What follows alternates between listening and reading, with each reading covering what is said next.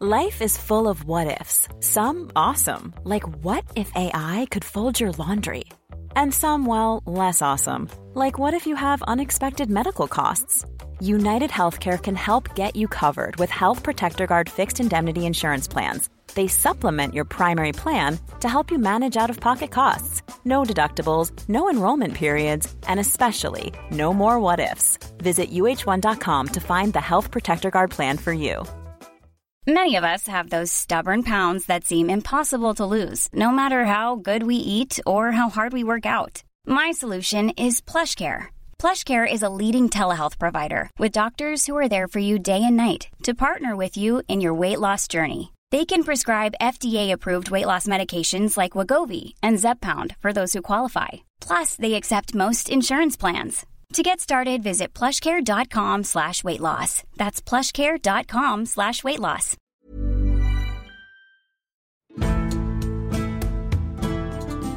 Welcome to this episode of Gone Medieval. I'm Matt Lewis. We're going to explore something a little bit different today. I'm joined by Eleanor Moss, a singer and songwriter whose degree is in English and related literature with a focus on the 7th to 10th century, so she's right in our medieval sweet spot here. We're going to talk about Eleanor's studies and about one piece of fascinating literature in particular, but I also wanted to find out how medievalism has influenced Eleanor's songwriting and why we can see imagery and ideas from the medieval world feeding into artists' work today. So thank you very much for joining us, Eleanor. Oh, no, it's a pleasure. Thanks so much for having me. It's wonderful to have you on Gone Medieval. Where did your interest in medieval literature come from? Was it an interest that came out of doing your degree, or was it something you went into your degree particularly interested in? Yeah, so I didn't have a huge amount of context for it until my degree. I think in my first or second year, we were sort of required to take another language module, and we had choices of Old English, Old Norse, French literature, things like that. Yeah, Old English really caught my interest, and it was introduced to me through my studies, and a natural curiosity grew out of that. Interesting. It was one of those odd coincidences that you just happened to pick this one.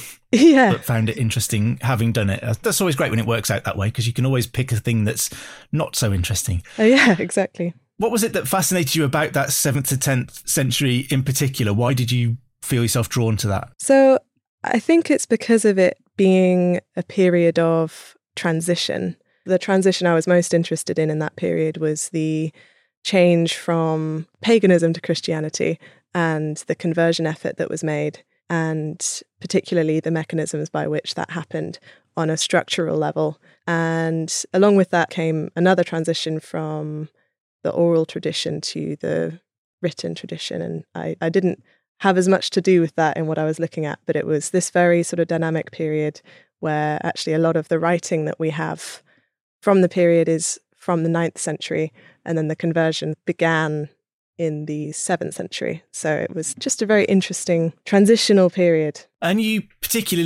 mentioned when we were speaking a little bit earlier that you did lots of work with a poem called Wolf and Eadwesser. Am I pronouncing that? Not butchering that too much?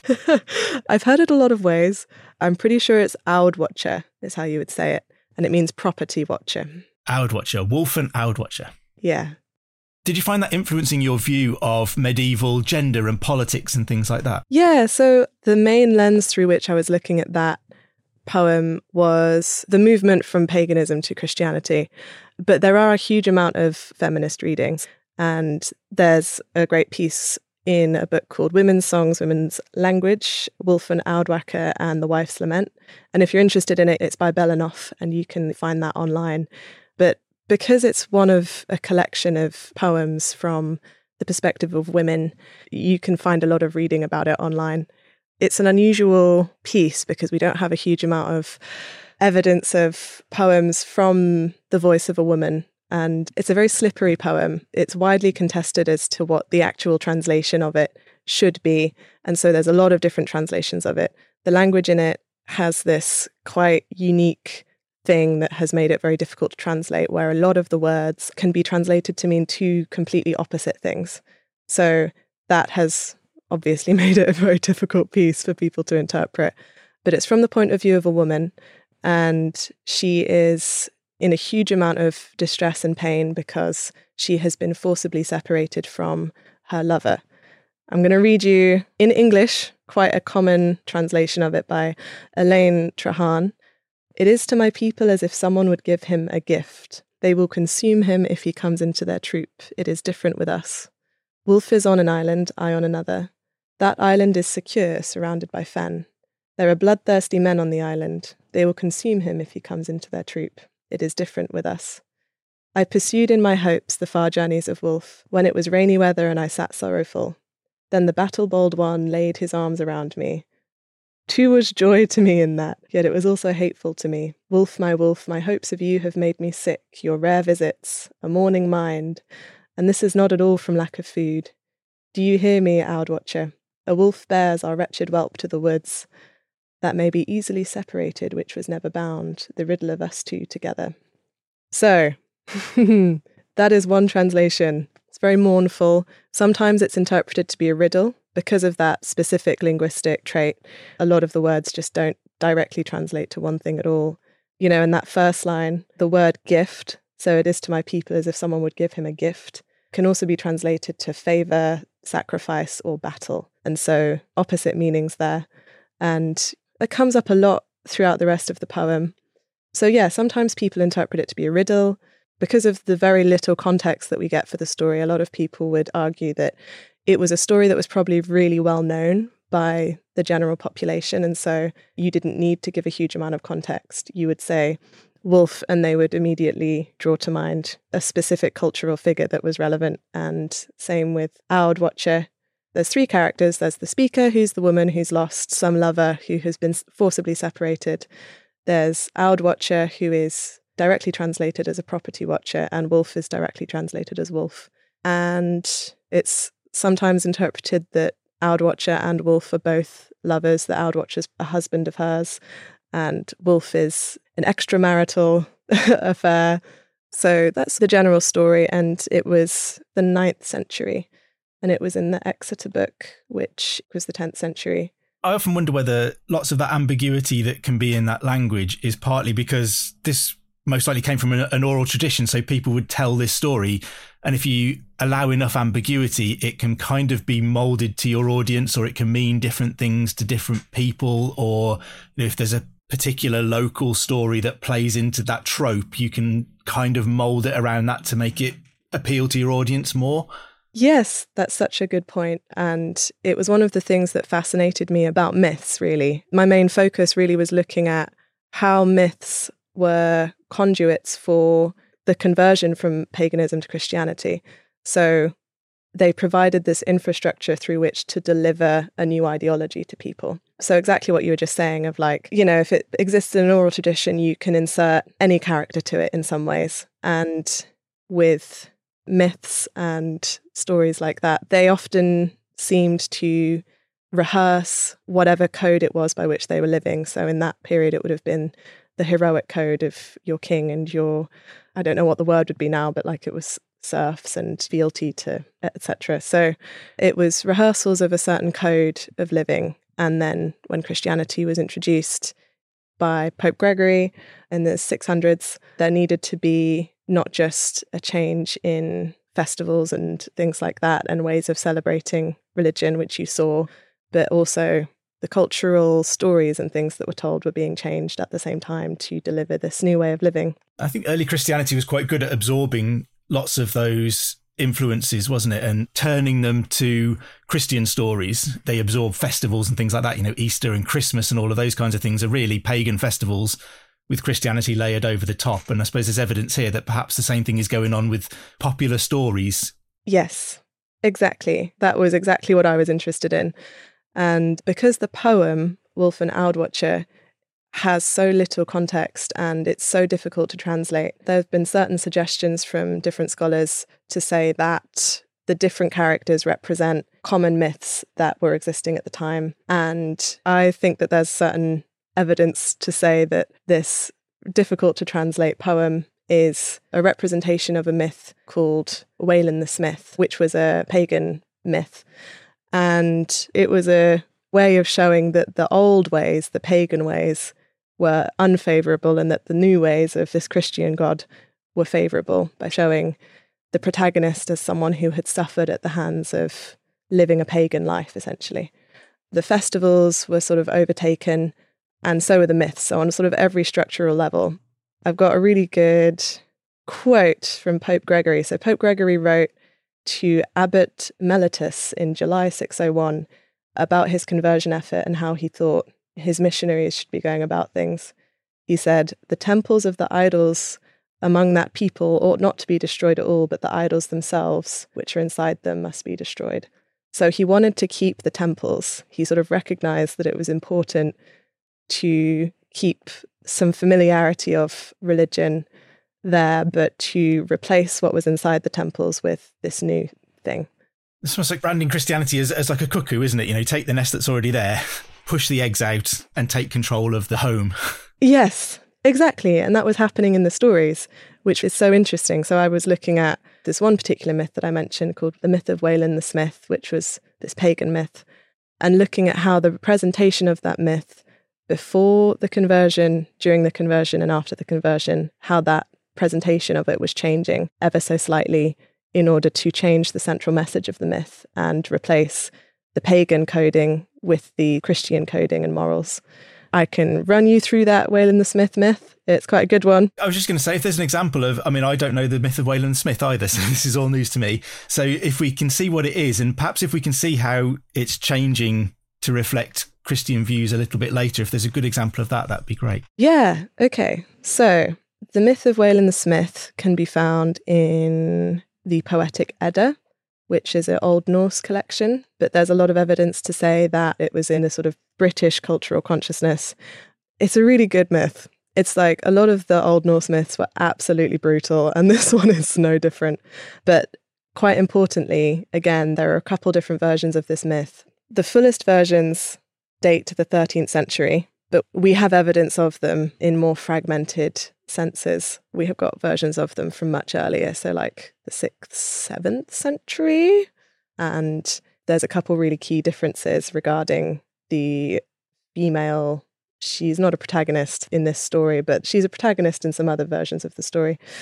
So she's called Beadahild, or Beadahild, and he's called Wayland. Wayland was a goldsmith to the gods, to the pagan gods, and he was famous for creating the most beautiful jewels anyone had ever seen. And he was married to a Valkyrie, and Valkyrie were these really powerful warrior women who often had wings and things. He lived with his brother, and they were both married to Valkyrie women, and the Valkyrie women had to fly away for war, and Wayland made a ring, a golden ring for every day that his wife was gone. And while he was making these rings, he was kidnapped by an evil king called Nithad, and his chest of rings was taken as well. And so he was kidnapped and he was taken away to Nithad's kingdom, and he was isolated and trapped on an island. And he was violently hamstringed, which means his ankles were sliced so that he couldn't run away. And he was chained to a forge, and he was forced by King Nithad to make jewels and gold and expensive trinkets for his guests. And importantly, during this period, and this is one of the lasting things, a king's reputation was dependent on his gold, his wealth, his ability to gift other kingdoms large, extravagant gifts. And so essentially in kidnapping the goldsmith to the gods and forcing him to make gifts for himself and his guests, he was upping his status massively as a king. But he was doing it in a way that was, by our standards today, but also by standards back then, it made him an evil king because he was being duplicitous. His wealth, it wasn't his, really. So here we've got Wayland. He's in this forge. He's really injured. He's being forced to make all of this gold and trinkets, and he's worried that when his wife returns from war, he's not going to be there, and she's going to be worried that he's run off with someone else, all of these other things. And so Wayland plots his revenge. Now, this myth is something that I put into a category of myths that you can call myths of the revenge feast.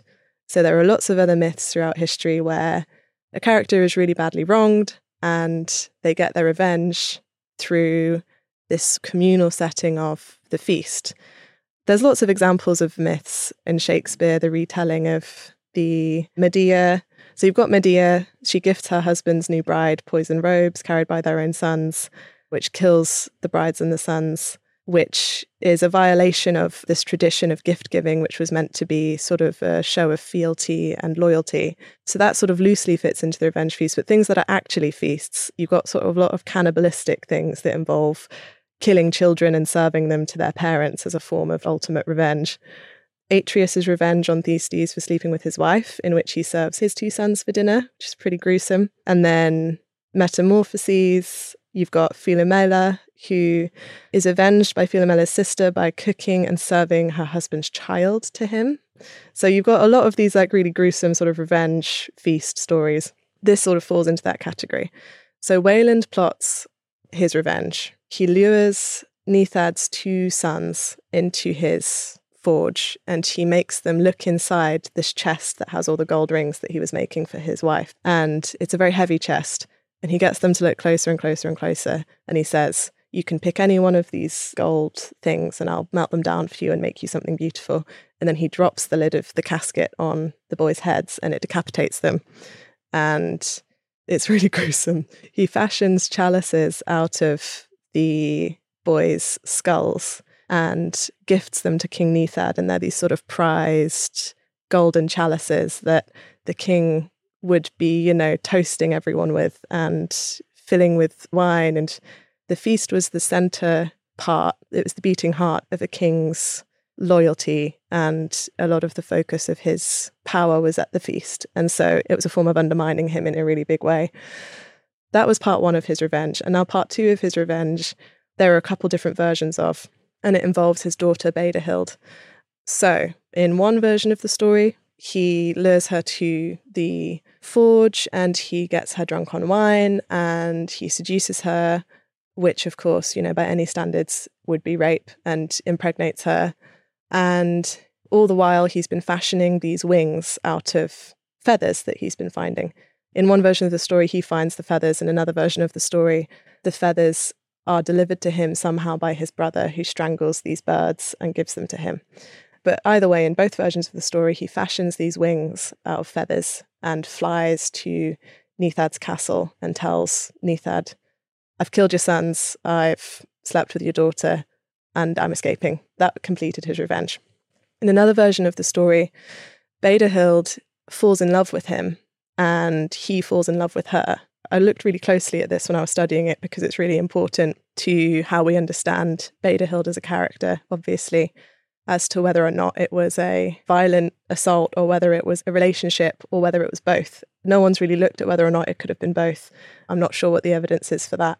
But yeah, in one version of the story, Baedehild chooses to leave her father to be with Wayland. So that's the story as we understand it in its fullest forms, but those versions are from the 13th century. But when you look back to the 8th century, you can see some of the earliest shadows of it in Anglo-Saxon culture. And now this is where the stories are staying the same, but the message is changing, in the same way that the festivals were changing, they're staying the same, but the message was changing. So if you go to the 8th century, we've got a really interesting artifact called the Franks casket, which was a very ornate sort of box, and you would keep religious artifacts in it, like really expensive religious artifacts in it. And interestingly, this illustrates perfectly what we were talking about. It is an 8th century reliquary, and it has panels across all the sides, and all the panels show on one side a pagan rehearsal of a myth, which is generally understood that it's Wayland the Smith. It shows his story. It shows that he was kidnapped, that he gets revenge. It shows the chalice, the skull chalice, and it shows him giving a chalice to Baedehild, which would suggest that in this version of the story, it is a violent thing, it's a rape. And then on the other side, it shows the Eucharistic chalice, is not how it's always interpreted, but certainly there's a lot of interpretations that could say that there's a chalice on it that is interpreted to be a symbol of the promise of the Eucharistic feast in Christianity. The Eucharistic feast being in a Catholic Mass when Catholics believe that during the celebration of the Eucharist, the body and blood of Christ is turned into the body and blood of Christ in a literal sense, which again draws to that sort of body and blood thing of the feasts of pagan times, of a different type of feast where the body and blood of children was shown as a form of revenge, a rebalancing of the scales, whereas in the Eucharistic feast, it's the opposite of revenge. It's presented as a self-sacrifice that sort of saves the people who accept it. So it's a casket that shows very, very cleverly the stories. It shows the Eucharistic feast on one side, where you've got a representation of a good king, and then on the other side, you've got a representation of a bad king, an evil king, Nithad. On one side, you've got the route to salvation that missionaries and the conversion effort was trying to show as ineffective, which is that revenge route of, right, well, I'm getting revenge, I'm saving myself, I'm taking down this evil king. And then on the other side, you've got the new way that they're trying to hustle in through using examples in old myths of revenge is not the way, self-sacrifice and fealty to the one true king of Christ. So yeah, it's a super, super interesting piece. And if you're in London, you can see it at the British Museum.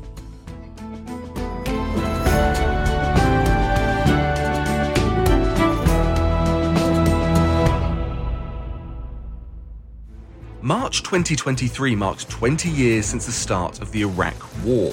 The war was waged to rid the world of a brutal dictator, yet it would end marred in controversy. So why did the Iraq War go so badly wrong? And what legacies has it left behind today?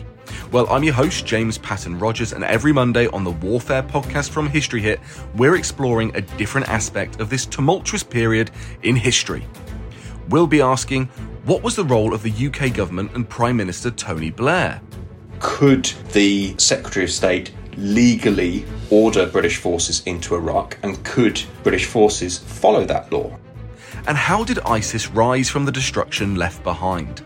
But ISIS, this peculiar strain that we all came to know very well in the mid-2010s, really got its start because of the US invasion of Iraq.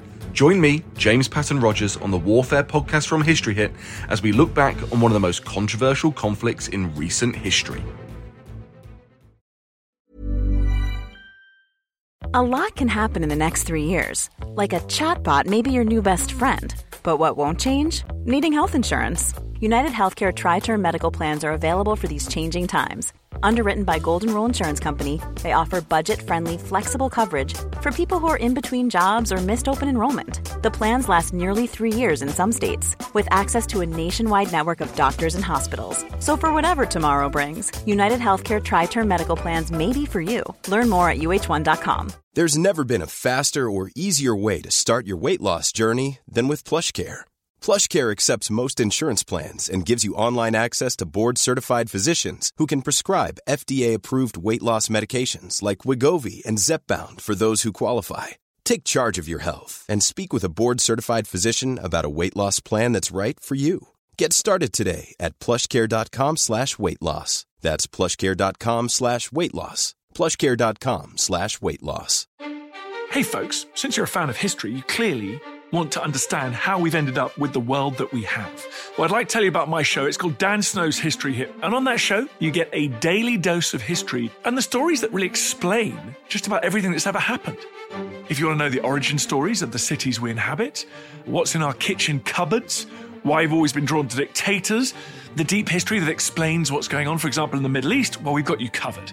And if you'd rather be regaled with dramatic tales of powerful empires, we do that too. Get a little bit smarter every day with Dan Snow's History Hit, wherever you get your podcasts.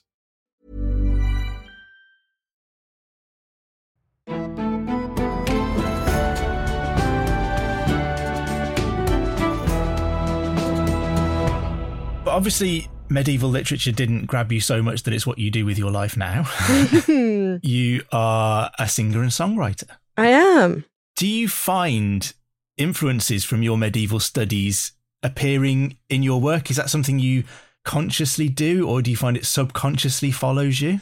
I don't think consciously. I think about it a huge amount in the creative process of writing. There's lots of interesting things in Old English poetry, like there's quite a famous device that they used called kennings, where you throw together two words like sea wolf or steed to mean something else entirely and imbue it with a metaphorical meaning. But no, in terms of my writing, I don't really think about it that much. The thing that has stuck with me is the thing that we've been discussing, which is how cultural myths and the stories that get told again and again in culture are conduits for ideology and the way that we see the world. And so imagery and iconography and things has always been interesting to me off the back of that. And that's the bit that stuck with me. I guess it must play into exactly what we've been talking about before, that messages change, but the ways that you deliver the message can be the same. They can often be wrapped up in the same sort of way. And I guess music is the same thing. You know, lots of these stories that we've been speaking about would have been delivered orally as a poetic reading or perhaps even something lyrical and musical. And what you're doing is the same thing. So I guess you must be conscious that you have this power to deliver messages in ways that people may not be expecting them, or to take a familiar trope and put a new spin on it. Yeah, that's so true. Like, a common phrase that is thrown around in songwriting quite a lot is that there are no new ideas under the sun. Every story has already been told, and most ways of telling that story have also been told. The exciting thing is finding a new spin on something, or a new way to tell a familiar story, or to use a familiar story to make a new point. It's one of the enduring challenges and fun things about writing songs, I think. And why do you think we see a growing interest in a medieval kind of aesthetic? We were corresponding about this a little bit earlier and what we might talk about. You were particularly pointing out a kind of really strong witch aesthetic in lots of music that's going on at the moment. So Florence and the Machine and Ethel Cain and Phoebe Bridgers and people like that. What is it, do you think, about that attracts artists to work in that medium? Yeah, I am really interested by that. And it's like a cultural thing that I've noticed creep in over the past sort of 5 years. It's been around for longer, but it was more fringe before. And I think it's creeping into the mainstream or alternative mainstream in a really interesting way. But I think, again, it comes back to that thing of using old images to deliver new messages. I have this sort of inkling that a lot of women are drawn to old images of persecuted femininity or persecuted womanhood, like our sort of medieval characters like Beda Hild. Not that I've seen anyone use her yet, but our witches and our Joan of Arc martyr characters, where they were persecuted in the past and their voices were not important, they were not listened to, and they sort of died in these gruesome ways. And then to use that image and reclaim it, and to use the image to tell your story. What used to be an outsider image is becoming a symbol of strength and perseverance. And historically, there was a lot of fear around the secret power of women. The witch thing was a manifestation of that fear. And I think as feminist theory and conversations are becoming more central to the cultural imagination, these images that historically surround it are probably having a resurgence as well. Florence and the Machine's new album, the concept for the album was about something called choreomania, which was a sort of illness or madness that took some people on, where they just danced maniacally until they dropped. And so her album Dance Fever was lifted from that. I also think there's probably just, like I was saying with the Wolf and Oudwatcher poem, it's a woman from 2,000 years ago talking about something in such a way that we can still relate to. It's so relatable still. The heartache and the pain and the authenticity of that feeling remains, even though a lot of the context is lost. And I think that there's something quite powerful about that. Poems like that are really interesting because you can reach back 1,500 years and see people feeling what we feel today. Yeah, exactly. And I think things like the influence of witches is fascinating. I don't know whether I'm fascinated it's taken this long to kind of come around, because there's such a symbol of the patriarchy, of male fear of women, of the othering of women and the mistreatment of women, that we look at now as obviously that was what was going on. Whatever the reasons were at the time, we've had Gemma Holman on the podcast before talking about royal witches, when prominent women are accused of witchcraft as a political tool to remove them from the scene or even to damage their husbands and things like that. So I think you can see witches very much as that kind of sense of women having been othered and held down for such a long time that they become like feminist icons. We know they were wronged today. The politics of the witch hunt exists today, and actually is really interesting because the idea of a witch hunt has been co-opted and taken on by a certain faction of right-wing ideology that thinks that the Me Too movement is a witch hunt and thinks that the Me Too movement is a resurgence of that, which is baffling because, if anything, it's starting to shift slightly, and the Me Too movement is evidence of that. And the whole witch hunt thing, men believing that they are victims of a witch hunt because they're being called out for predatory behaviour, adds this other interesting element to a lot of women identifying with this whole witch thing at the moment, because it's a turning of the tables a little bit. It's historical and slightly detached, but also not a million miles away from Me Too, in the sense of that women are forced into this position by men in positions of power. It's almost a vehicle for delivering that same message, isn't it? I wonder whether the Me Too movement has partly connected women with witches in the past in that kind of way. I don't know. Yeah, except it's the men that are feeling like they are being witch hunted. They feel like, oh, I'm just being thrown onto the pyre of the feminist witch hunt for men who've wronged them, which is a way of sort of trying to nullify the argument, an ineffective way. But it's sort of an attempt to take a term that doesn't really belong to them in terms of like the witch hunt thing. It's not for you. You weren't hunted. You weren't witch hunted, however many years ago it was now. But it's a powerful thing to take that image and to identify with it in that way. I think there's something quite powerful. And it also speaks to how long a lot of these issues have been around for. They're still here and we're still like plugging away at them. Absolutely. I often say we tend to think of the medieval world as a completely different place, but there's so much of it that is still relevant and true today. We still live in a massive patriarchy where women are treated relatively horrendously compared to men, and other groups are treated horrendously based on the ability of people to do that. We haven't moved on in the centuries that have followed. And I think sometimes things like this, the influences that appear in your music and those other artists that we've talked about, are a really great way of connecting those dots and highlighting the fact that this is an issue, but it's not actually a new issue. Yes, exactly. And also, like, it's a great moment from the outside, and internally in the industry, there's still so much work to do, but there is so much more visibility. There's still work that needs to be done, but certainly there are more women who are in the public eye making music that is about their lives and is telling their stories and is speaking to injustice, but in a way that is like, here's a story about my life that will speak to you, a fellow woman who is a survivor of something or another, or like just speaks to their experience, whether or not it's traumatic or normal or not normal. There's no normal experience, but there is more of it right now. It's a good moment for that. And I think lifting up people's voices, which is historically what has not happened. And even with the Wolf and Aidwatcher story, we know it was a woman because the pronouns in the language at the time and the little context we do have, we know it's a woman speaking, but we don't know anything else about her. We're getting people's stories. We're getting women's stories now in a way that we really need. It's interesting that you talk about your music and other music in exactly the same way as we were talking about Wolf and Aidwatcher earlier, that it has enough ambiguity that you can put yourself into that story, that it can speak to you about your experiences, because there is that ambiguity. And we're talking about people putting that ambiguity into their work 1,500 years ago. And it sounds like that kind of thing is still happening today to make room for it to be relevant to as many people as possible. Yes. But the thing about songwriting is, depending on how you write a song, you can exclude people from it. You can invite people into it. It can be for some people and not for others. But yeah, the mechanism is the same. I'm sick of playing it cool all the time. Before you go, I guess, what are you working on and where can people find you? So I am going on tour this month, actually. The tour starts on the 23rd of March in Bristol and finishes on April 1st in Leeds, but you can find tickets for that on my website.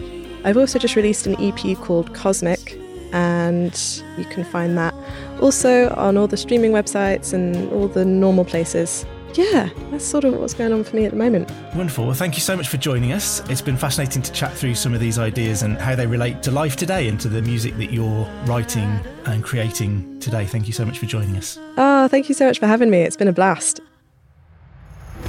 You can join Dr. Cat Jarman on Tuesday for another brand new episode. Don't forget to also subscribe or follow us wherever you get your podcasts from, and to tell your friends and family that you've gone medieval. If you get a moment, please do drop us a review or rate us anywhere that you listen to podcasts, including Spotify. It really does help new listeners to find us. If you're enjoying this and looking for a bit more medieval goodness in your life, you can subscribe to our Medieval Mondays newsletter by following the links in the show notes below. Anyway, I better let you go. I've been Matt Lewis, and we've just gone medieval with History Hit.